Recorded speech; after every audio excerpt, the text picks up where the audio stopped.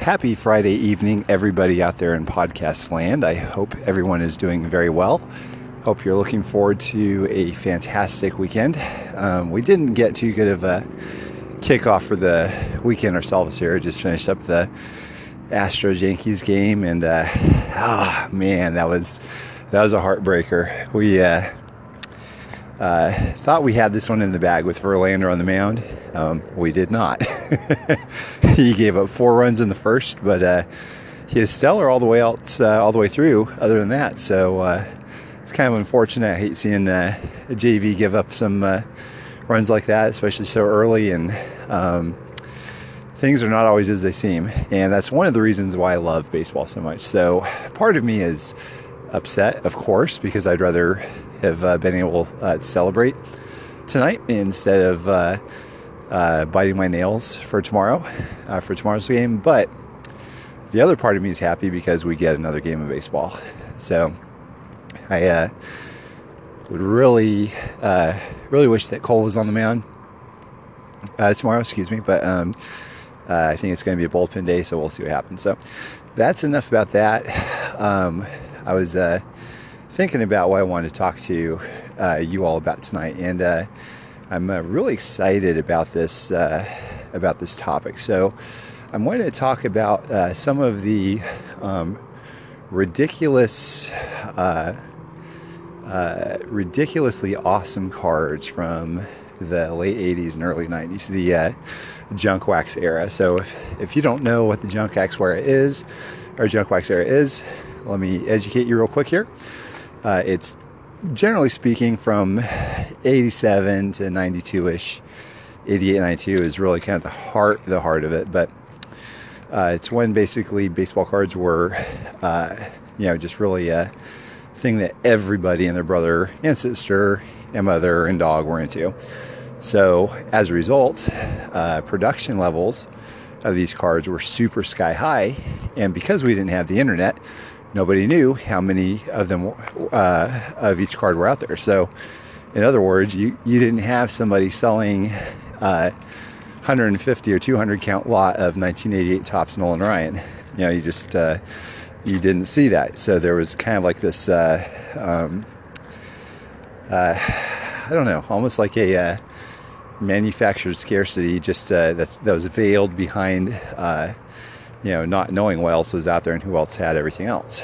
So production levels got to be, at one point, it's been estimated approximately 4 million cards of each card were printed, probably, I want to say, in the 91 season. So 1991 Topps, 1991 Donruss, and which is why a lot of people that are collectors will say it's just firewood and just dump those cards. I am not in that camp. I love them. There's so many things that you can do with them, even if they're art projects. You give them to your kids, you sell them for cheap by the box. I mean, there's so many things you can do with junk wax. It's great, and plus it's like my childhood. So for me personally, it's almost like a sin to to damage these cards, unless it's for like an art project or something. So but anyways, nevertheless, don't think that just because it's from that time period that it's not worth anything. There are several variations, 91 Topps and 90 Donruss, and there's actually a website out there called Junk Wax Gems, and they apparently spend a lot of time documenting these undocumented, unchecklisted errors, and player collectors go nuts after these. So we're talking $1, $2, $5, $10 cards. That's not what I'm going to be talking about tonight, though. What I'm talking about is the really expensive ones, and I'm going to actually be zeroing in on about 4 different types of cards, and really excited to tell you about some of these stories here too that are associated with them. And of course, I'm going to focus on the sets that Jose Canseco was in, because that's kind of really what I know most about. So we're going to go ahead and start off with 1986. And so 86, everybody knows that his main card is the 1986 Donruss rated rookie card. It is perhaps arguably the most iconic card of the 80s. I know 89 Upper Deck Griffey is probably taking that trophy home with it, but Canseco's card at its height of popularity was hitting $150, $175 from what I've heard. And back then, let me tell you something, that was not something that I was even dreaming about because it was wildly out of my grasp. I just didn't have a chance to even consider getting something like that. And so I guess I forgot to turn off my notifications here. Hang on, let me do that real quick. So anyways, for 86, you also have like A6 Donruss the rookies, A6 Donruss highlights, and of course the Topps Traded Fleer with Eric Plunk, and it looked like kind of like a Napoleon Dynamite or something, or on that card, or whatever it was, but an 86 Fleer update. So the one that we're going to be talking about tonight is 1986 Donruss highlights. There is a variation of that card that has the word highlights in the front of the card in white. Now, once you get one of those, it's a very, very, very big deal. In fact, for Canseco, you can expect to pay $300, $400, $500 for one of those. And it is his rarest rookie card, and hardly anybody knows about it. So I've had two of them in my life, and I'll talk to you about how I got them. So first of all, I've only seen one for sale, and a fellow super collector named Matt actually picked one up. I saw it, and I told him about it, and I think he ended up getting it for $325 or something, which was a fabulous deal. So really cool. The first one that I got was when I picked up an entire collection. It was in there, and it's one of those cards, and I don't know, you've probably had this this happen to you as well. You might pick up a bunch of cards or a collection or something, and there might be some really cool cards in there, but they lose their meaning when they're picked up in bulk. Like for me personally, I have a lot more of an interest and an excitement in a card if I pick them up one at a time.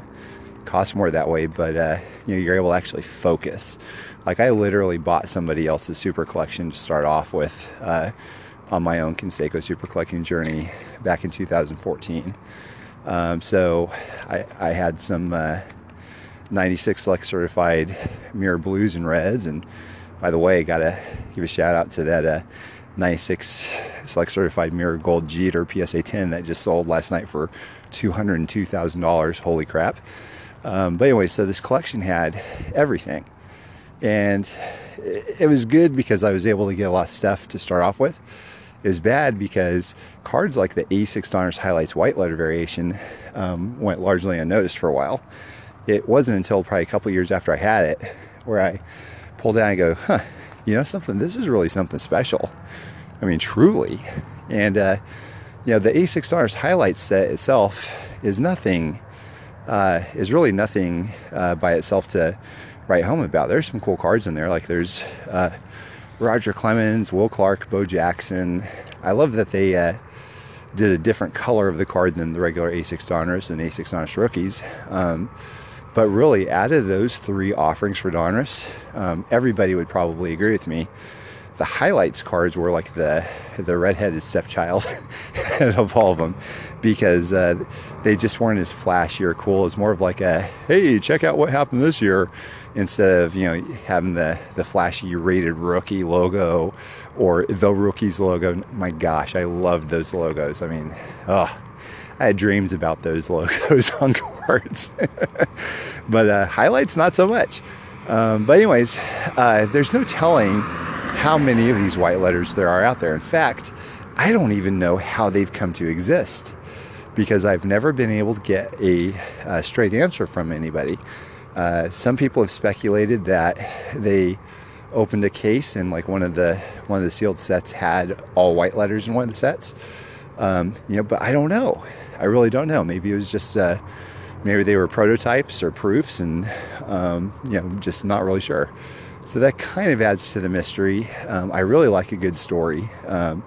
That's one of my favorite things to do, is to research, research about the backstory of whatever I'm interested in collecting. I love that stuff. But anyways, so it's a fun card, and there are all kinds of different players in there. I think Roger Clemens is in there. I think Nolan Ryan might be also, if I remember correctly. Kirby Puckett. So for player collectors, it's a nice little 56 card set that if you want to pick up the rarest type of card of your guy for 86, that is the set to target. Almost all of the key players will white letter versions will run into the hundreds of dollars. So anyways, that's kind of my pitch for 86 Honors Highlights white letters. I sold my copy, and if I remember correctly, I might have actually traded back for it from Matt, when I come to think of it. But anyway, so I have another one now, and I think that's the one that I sold off to Matt to begin with. So I'm super happy to have that card back in my collection. But moving forward, and it's kind of fun because I like those variations, because the 86 Donruss highlights, otherwise that'd be like $1 card, $1, $2. Instead, we're looking $300, $400, $500. So nobody would bat an eyelash at saying, that's something that's pretty significant, especially for the junk wax period. So moving forward, we're going to go to 1988 Topps. And 88 Topps, y'all, I mean, you know this as well as I do. It's probably a lot of your childhood memories are wrapped up in it as well as me, but 88 Topps is a dog of set. It's got the Tom Glavine rookie, and I can't even think of anything else. That was even remotely interesting in 88 Topps. But I would definitely call it a dog of set. So that there were some different errors, like the McGwire record breaker has the white triangle, and the Eddie Murray record breaker had like a stamp on the front. So, but what we're going to talk about some cards that could not be pulled in packs. And this is the 1988 Topps cloth test issue. The cloth test issue was actually, from my understanding, a callback from the 60s or 70s, where Topps wanted to give it a go again, print the cards on cloth, and sell them like that. And it made sense, because back in the 80s, they tried to do that with everything, because everybody was buying this baseball stuff. Well, for one reason or another, I don't know if it's because it ended up being a situation where it was too costly to make or what, but as the story goes, there's about 50 of the sheets that were made, and it was printed right over the sheet that said something like test production, not for resale. Which, whenever I hear that and I get cards from something like that, I get goosebumps. I love that stuff. So there's no Canseco in that. There's actually the A's team leaders card, which was Canseco and McGwire on there. So out of the 7 sheets, I think it is, that Topps creates their complete sets out of, I believe only 1 sheet was done for test purposes, and I think they created 50 of them, and there's no telling how many of those sheets of cloth actually survived, but some of them were actually chopped up and ended up into the hands of other people's collections. So as far as the first one goes, which this was a fun story in and of itself, and I literally just remembered about this as I'm talking here, so I'm super happy to be able to tell you the story, and this will give a good segue into the next story as well. Because by the way, these cloth cards can go for $400, $500, $600, $700. So we're talking a big deal for these cards. And by the way, I think there is a Glavine. I think the Glavine made it on the sheet. I think there might be, what else? I don't even remember. Maybe a Don Mattingly, perhaps. But anyways, really, really, really cool. A really cool set. So anyways, I remember writing an article online and talking about, hey guys, I put my entire collection on my site. Check it out. Here's my want list also. And at the very top of my want list was the 88 Topps cloth A's Team Leaders card with Canseco McGwire, for obvious reasons. I had never seen one for sale before, and to this date, I still have not seen another one of these for sale anywhere ever. So what happened was pretty special. I remember waking up in one morning after I wrote the article, and somebody wrote to me and said, "Hey Tanner, I love what you wrote, love what you're trying to do with your collection. I'm curious though, it doesn't look like it, but do you have the Topps cloth card?" And I don't know about you, but like when I wake up, normally I'm not like, I don't go from 0 to 60. I'm like sluggish and everything. Well, that very question woke me up real quick. Woke me up quicker than Mountain Dew could. And so I wrote him real quick. I was like, no, I don't have it. Yes, I am interested. Do you have something? And he said, I'm not interested in selling though. I was like, oh man. Oh. I was wondering why he would ask, because I guess maybe he was just showing off. I'm just not sure. But anyways, it's like, okay, well, thank you for reaching out. I was kind of glad to know that somebody out there actually had one. So maybe if he ever decided to sell, I was thinking at least I have that in my back pocket. But ultimately, he wrote me back and he's like, yeah, I'm really not interested in selling, Tanner. I'm sorry. But what I am interested in doing is sending this to you for free.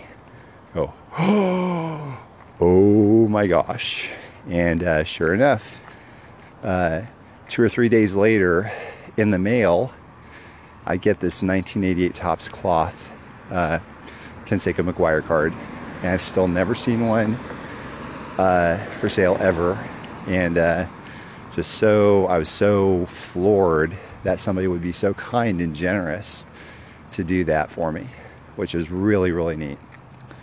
And so anyways, that was kind of a fun thing. And so as a bit of a segue, he also said another day later, he's like, oh yeah, hey, I noticed that you don't have a 1989 Leaf Blue Chip card. I was like, well, do you have one of those? Because with as much as I love the 88 Topps cloth, the 89 Blue Chips, I love even more. And I'll tell you a little bit more about them. Probably, let me go ahead and start off with the actual story of the 89 Blue Chips here first. So if you're familiar with 1989 Donruss, which I'm sure you are, they made a little subset called Grand Slammers.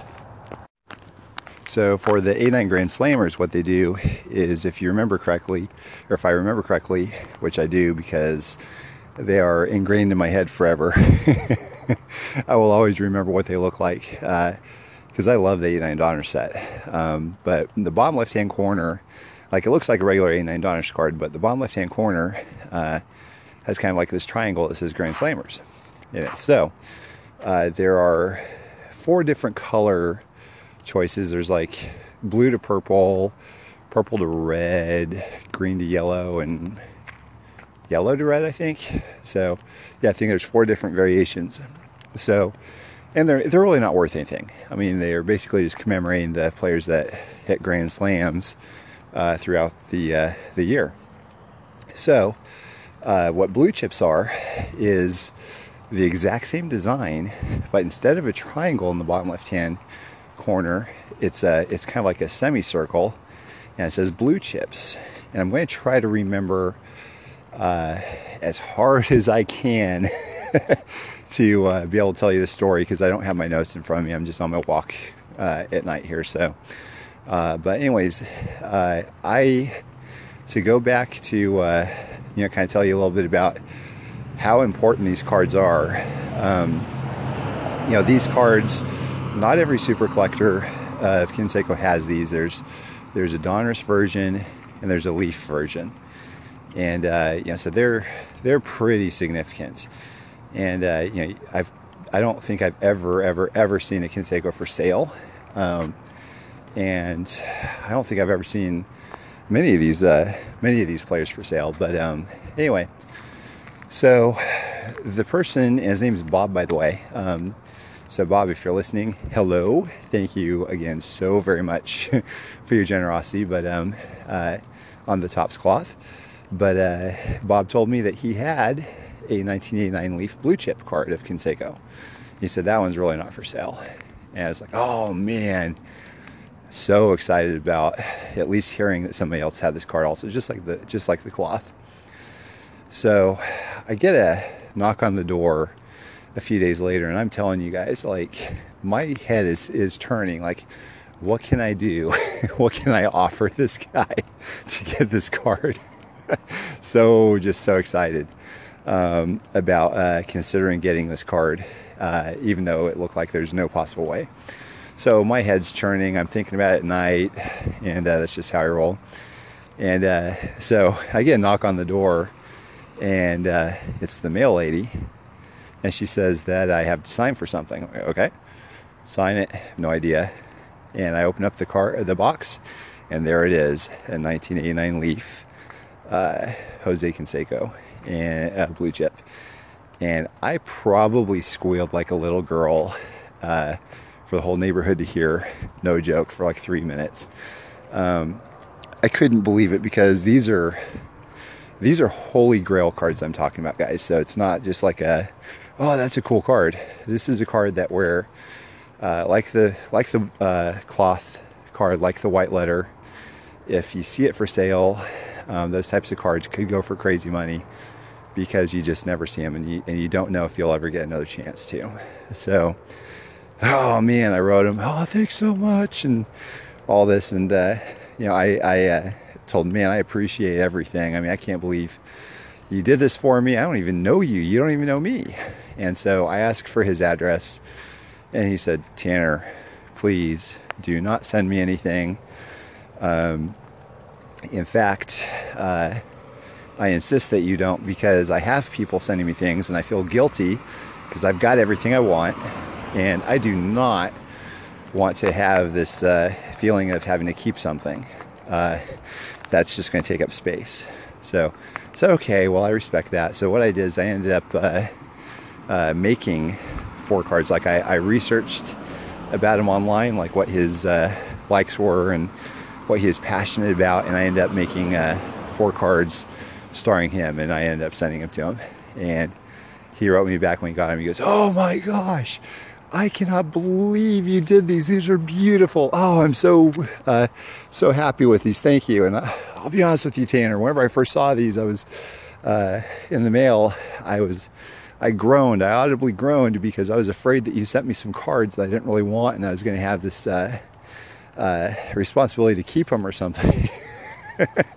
And he said that he was just in love with these cards I made him. So I was so happy about that. It took quite a while to create them. I made 4 of them for him. It was the least I could do. I mean, my gosh, I couldn't imagine anybody giving anybody else a couple of Holy Grail cards, let alone just a stranger.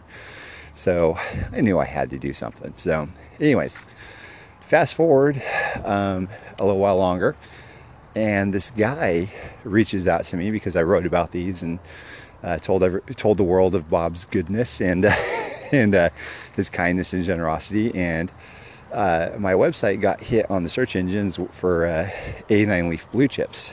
And so people would start asking me questions. Well, one thing that was interesting is this one guy asked me, and he said, I think I have some of these, which, I'm going to obviously say, sorry guy, no you don't. You've got the Grand Slammers version. Nobody has these.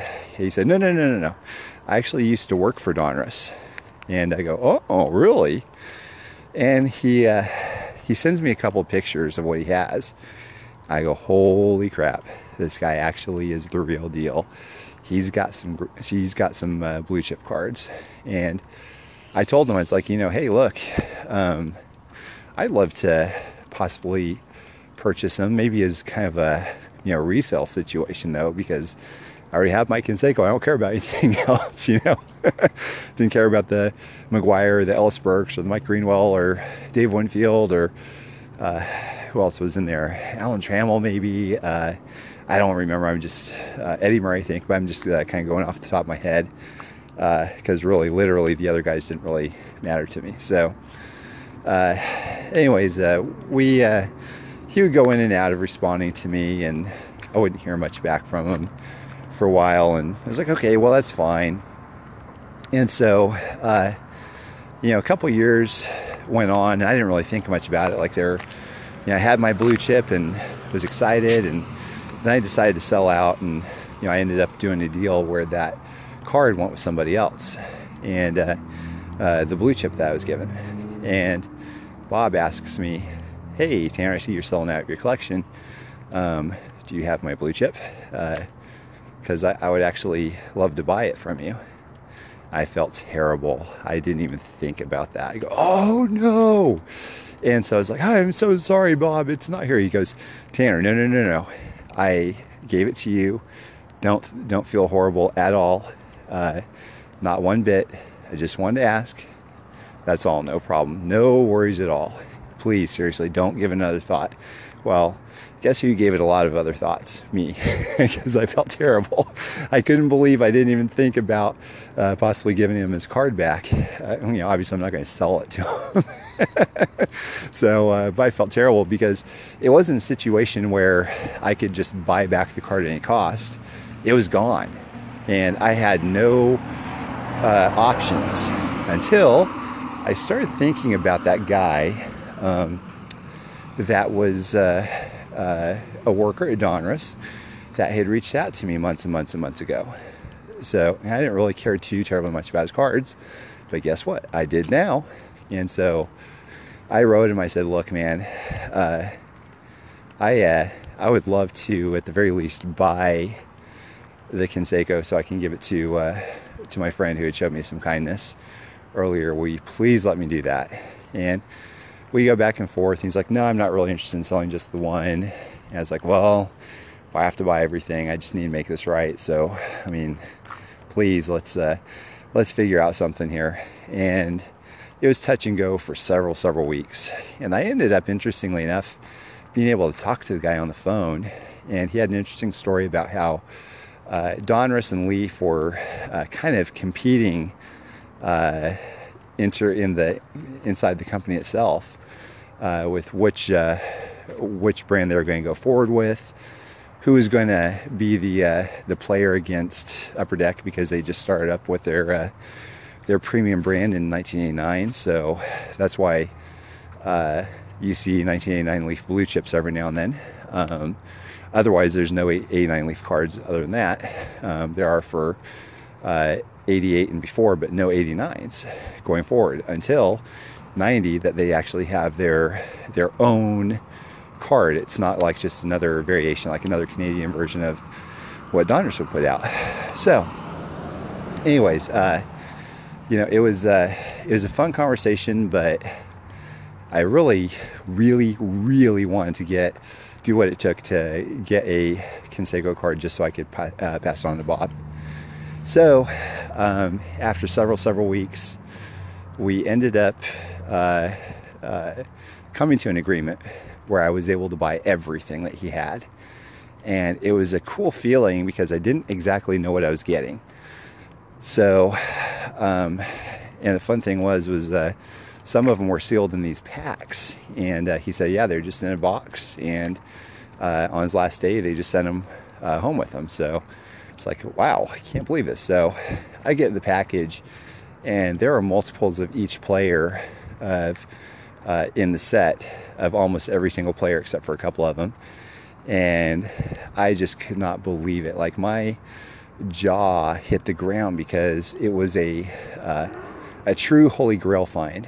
I probably at that point realized I had more blue chips in my possession than any other person on the planet did at that point, and maybe even total for everybody else. So it was a really exciting feeling.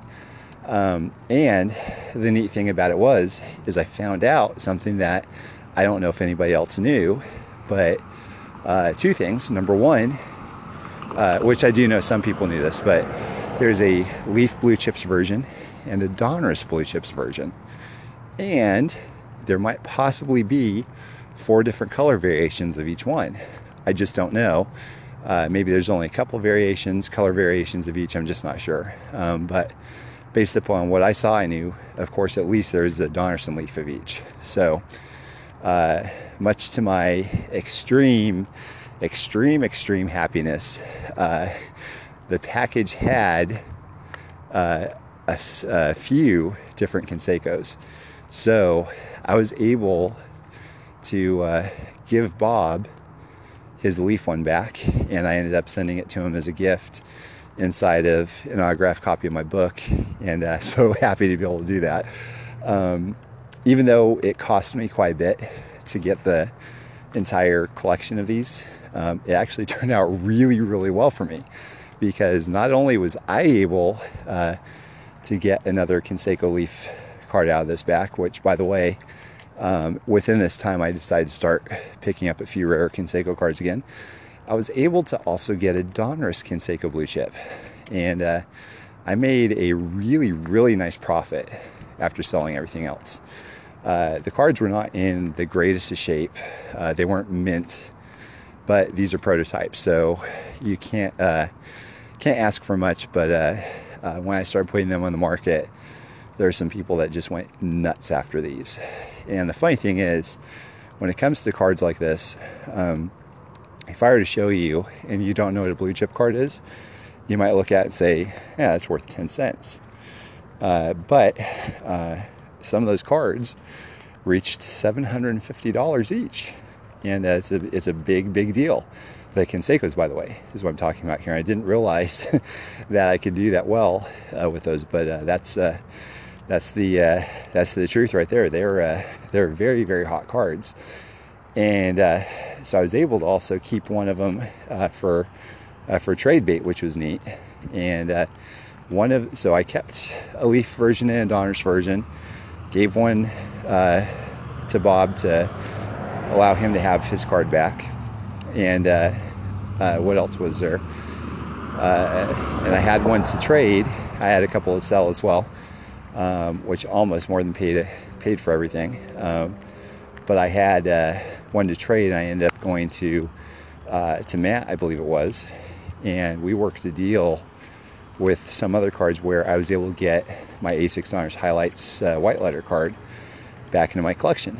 And so this one deal that I was trying so hard and pleading to get these cards back just so I could kind of make Bob whole again, it ended up working really well for me.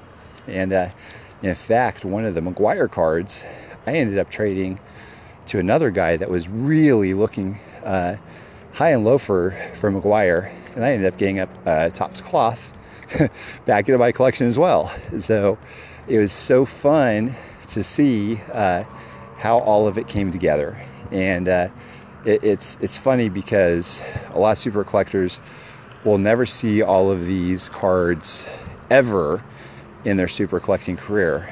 And so within a year, I was able to basically get all of them back that I really, really cared about. So it was fun. It was a fun experience. It's fun to talk about. I wrote about it earlier this year, if you want to check out on my blog at tnmanbaseballfan.com. And I'll go ahead and give you two more quick stories here. One of them everybody will know about. Another of them not many people do. Oh yeah, before I forget, the blue chips, whenever I had them, I remember going to the big baseball card show in TriStar. And it's fun. It's a fun place to go and look at the cards and possibly pick up some deals from time to time. But I remember going to a table, and these two guys were talking about a Jose Canseco super collector.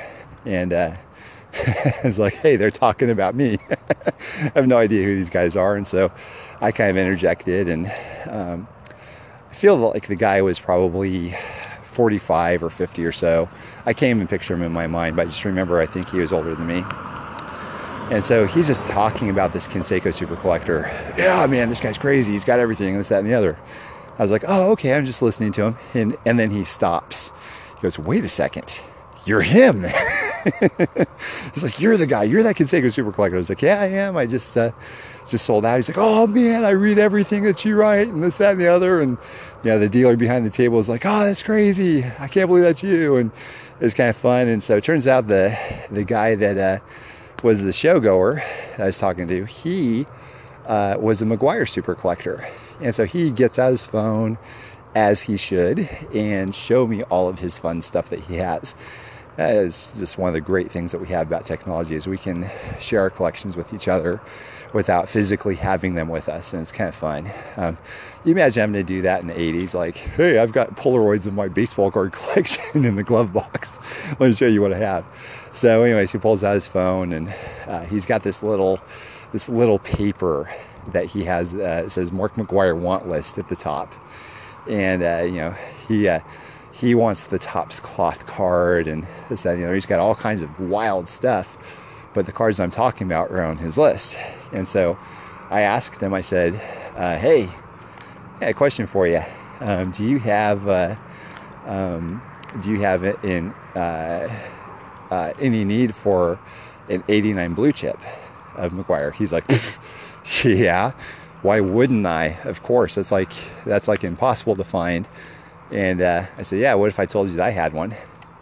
And he goes, I wouldn't believe you. I said, okay, well, let me show you a picture. I show a picture. I've got a Donruss and a Leaf version. And he goes, oh my gosh, I don't even think I've ever seen any of those like in real life before. Like, I don't even have them on my want list because I just assume I'd never see them.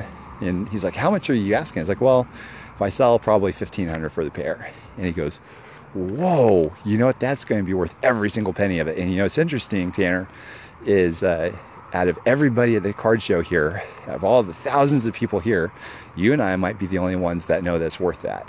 And it's funny because he's right. Nobody else might know that in that show that those cards are worth that. And it just goes to show you that when it comes to super rare cards, you really only need a handful of people in the know that are like white hot about picking them up for them to be worth something. I mean, think about it. If you thought about what a 1989 Donruss Mark McGwire card was going to be worth, if somebody asked you maybe 5 minutes ago, you probably would have said 10 cents. Well, now you can say, yeah, it's possible that they can go upwards of $750 each. And of course, this blue chip, not the regular one. I mean, these are prototypes. They're never found in sets and never found in wax packs, and frankly, they're probably never meant to be in public. But anyways, that for me adds to part of the allure of having these cards. But it was really fun, just a really, really fun conversation with the guy all together, but especially because he knew what the blue chips were. So it's always neat running across those cards. So the next to last card I'm going to talk to you about is 1990 Donruss. There is a prototype called the Aqueous set, or Aqueous, however you want to pronounce it. Not many people know about these, but they look like regular 1990 Donruss cards. The only difference is on the back, it's stamped Aqueous test or Aqueous test. And it's kind of fun because if you don't know what you're looking for, you just don't know what it is.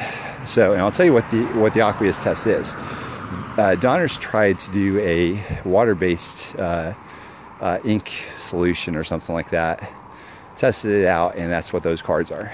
And you'll see fakes run up every now and then online, which is terrible because the Canseco, for example, will run you about $500. Some of the others will run less of bigger players, and that's mainly because the quantities of each are all over the place. I think like the Nolan Ryans, there's like quite a few more. So I think I've seen some of those go for like 300 or so instead. Maybe same with Will Clark, I don't recall, but anyways, it's fun. It's like I remember the first time I saw one was on eBay, and I was flipping out. I think I picked it up for $450, and I was super excited because that card was at the top of my list, just along with the 86 Donruss Highlights White Letter, just like the 88 Topps Cloth card, just like the 89 Donruss and Leaf Blue Chip cards. And so anyways, I picked up the 90 Donruss Aqueous. Super, super excited. It's not a thrilling card to look at on the front though, y'all. It's just looks like a normal 90 Donruss card. But because of its extreme rarity, it's one of those cards that not everybody has. Not even the super collectors that have been in this for decades have all have them. So very, very special cards. So anyways, I get rid of that, and after I decide to come back in collecting, not super collecting, but collecting what I really, really want to focus on, I decided that 90 Donruss was going to make the list for the Aqueous. And I believe Matt had that one also, because I think he bought it from me. And if I remember correctly, doing part of a deal with him for my trade bait blue chip and something else, I think I ended up getting that Aqueous back as well. So it was kind of fun because I don't know if I could call that the quadfecta, the junk wax quadfecta, because like every single one of those cards are worth several $100s, and they never come up for sale. So it was like the sense of completion, which is just amazing. So as a bonus story, I want to tell you a little story about Ace Novelty, which has been kind of fun for me to talk about. And I realize this podcast is running a little long because we're about 41 minutes in, but when you get me talking about these cards, I get excited, so I can't shut up about them. So we're gonna dive into the world of 1992 Ace Novelty prototypes. When I first saw them online, I saw a version of them that were oversized and had kind of a not a beat up look to them, but they were just very dated as far as the design goes, and you just know what you're looking at. It's definitely a 90s card, but you've never seen it before. It's the kind of thing where if there were multiples of them out there, like by a lot, by 90s production standards, they'd be worthless.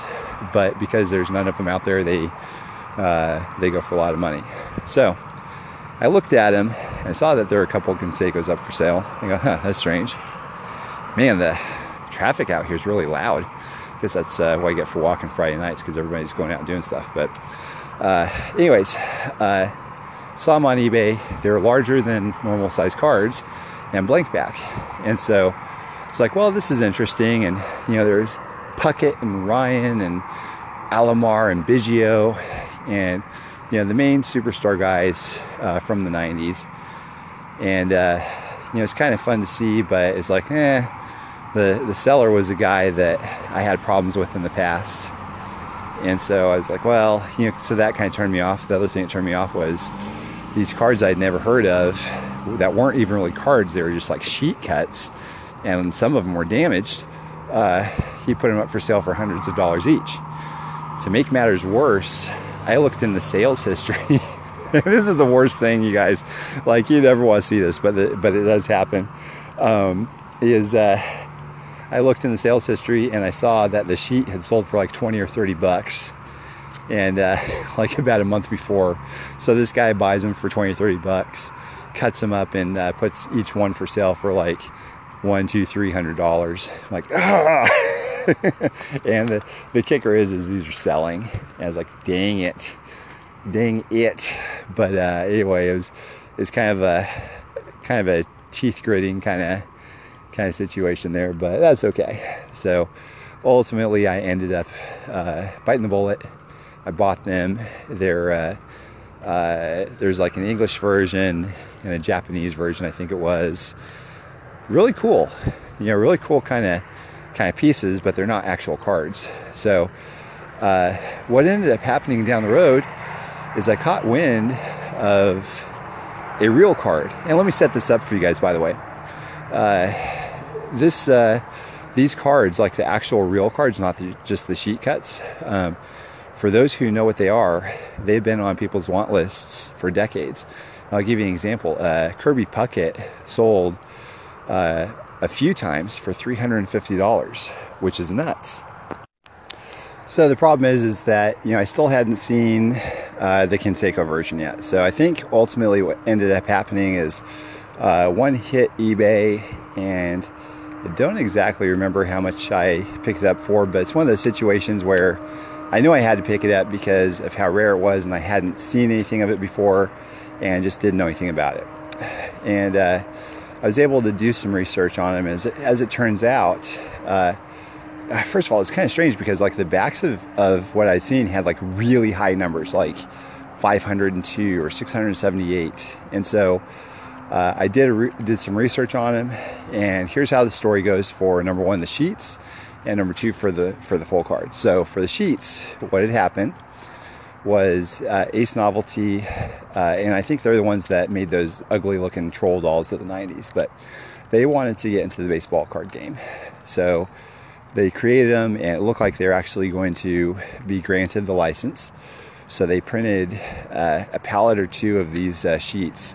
And we're talking, apparently, to my understanding, they were going to be competing with Topps, Fleer Score, Donruss, and Upper Deck, and all that. So in Leaf and Stadium Club and yada yada yada.